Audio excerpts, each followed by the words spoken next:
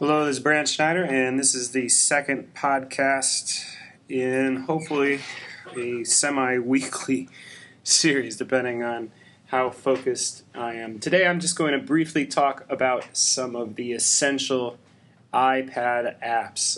It's one of the questions I get 4, 5, maybe even a dozen times a day. I've written a fair amount of lists on my blog, brantschneider.blogspot.com. This list keeps changing, obviously, but I just wanted to throw out a couple must-see apps.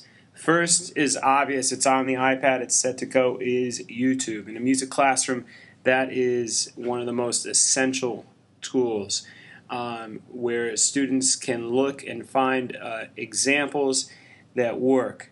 Examples of new music, examples of music they're singing for auditions, examples of different choir interpretations. It's probably the number one tool for that, analyzing music, which is a standard we all struggle with. The second one, which we're using a lot of right now, is SoundCloud. SoundCloud is both online on your PC or Mac and now on the iPad. You get 120 minutes per user of space, and right now we're using that to upload a lot of quick assignments. Third is,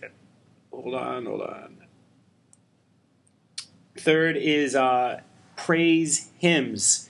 One word that has hundreds of 4-part songs, choir, sacred choral songs on there, and it plays. It's got the arrangement. This is great for music theory classes. Beatwave, which is just a very simple synthesizer sequencer, and it has vertical and horizontal lines, and it goes in sequence. So I'm going to do just a sequence right here.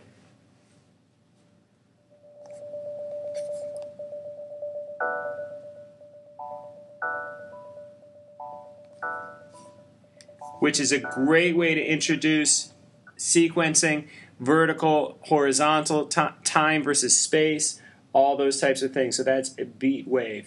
One of the things that we're finding is students are starting to use the iPad as an instrument. They're not using it really as a sequence, as a programming, as a coding. So when they pick up GarageBand, they're using it to play, not to adapt songs, to revise songs, to compose songs as much, but to really play it as an instrument. A couple of the new things that have come out, which are really kind of magical, is you should all check out the Grover, the monster at the end of this book, which is enthralling. The Cars book, just a different way that kids are learning how to read, I think is something to check.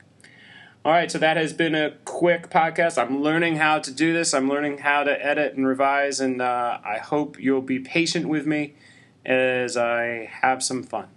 All right, thank you very much.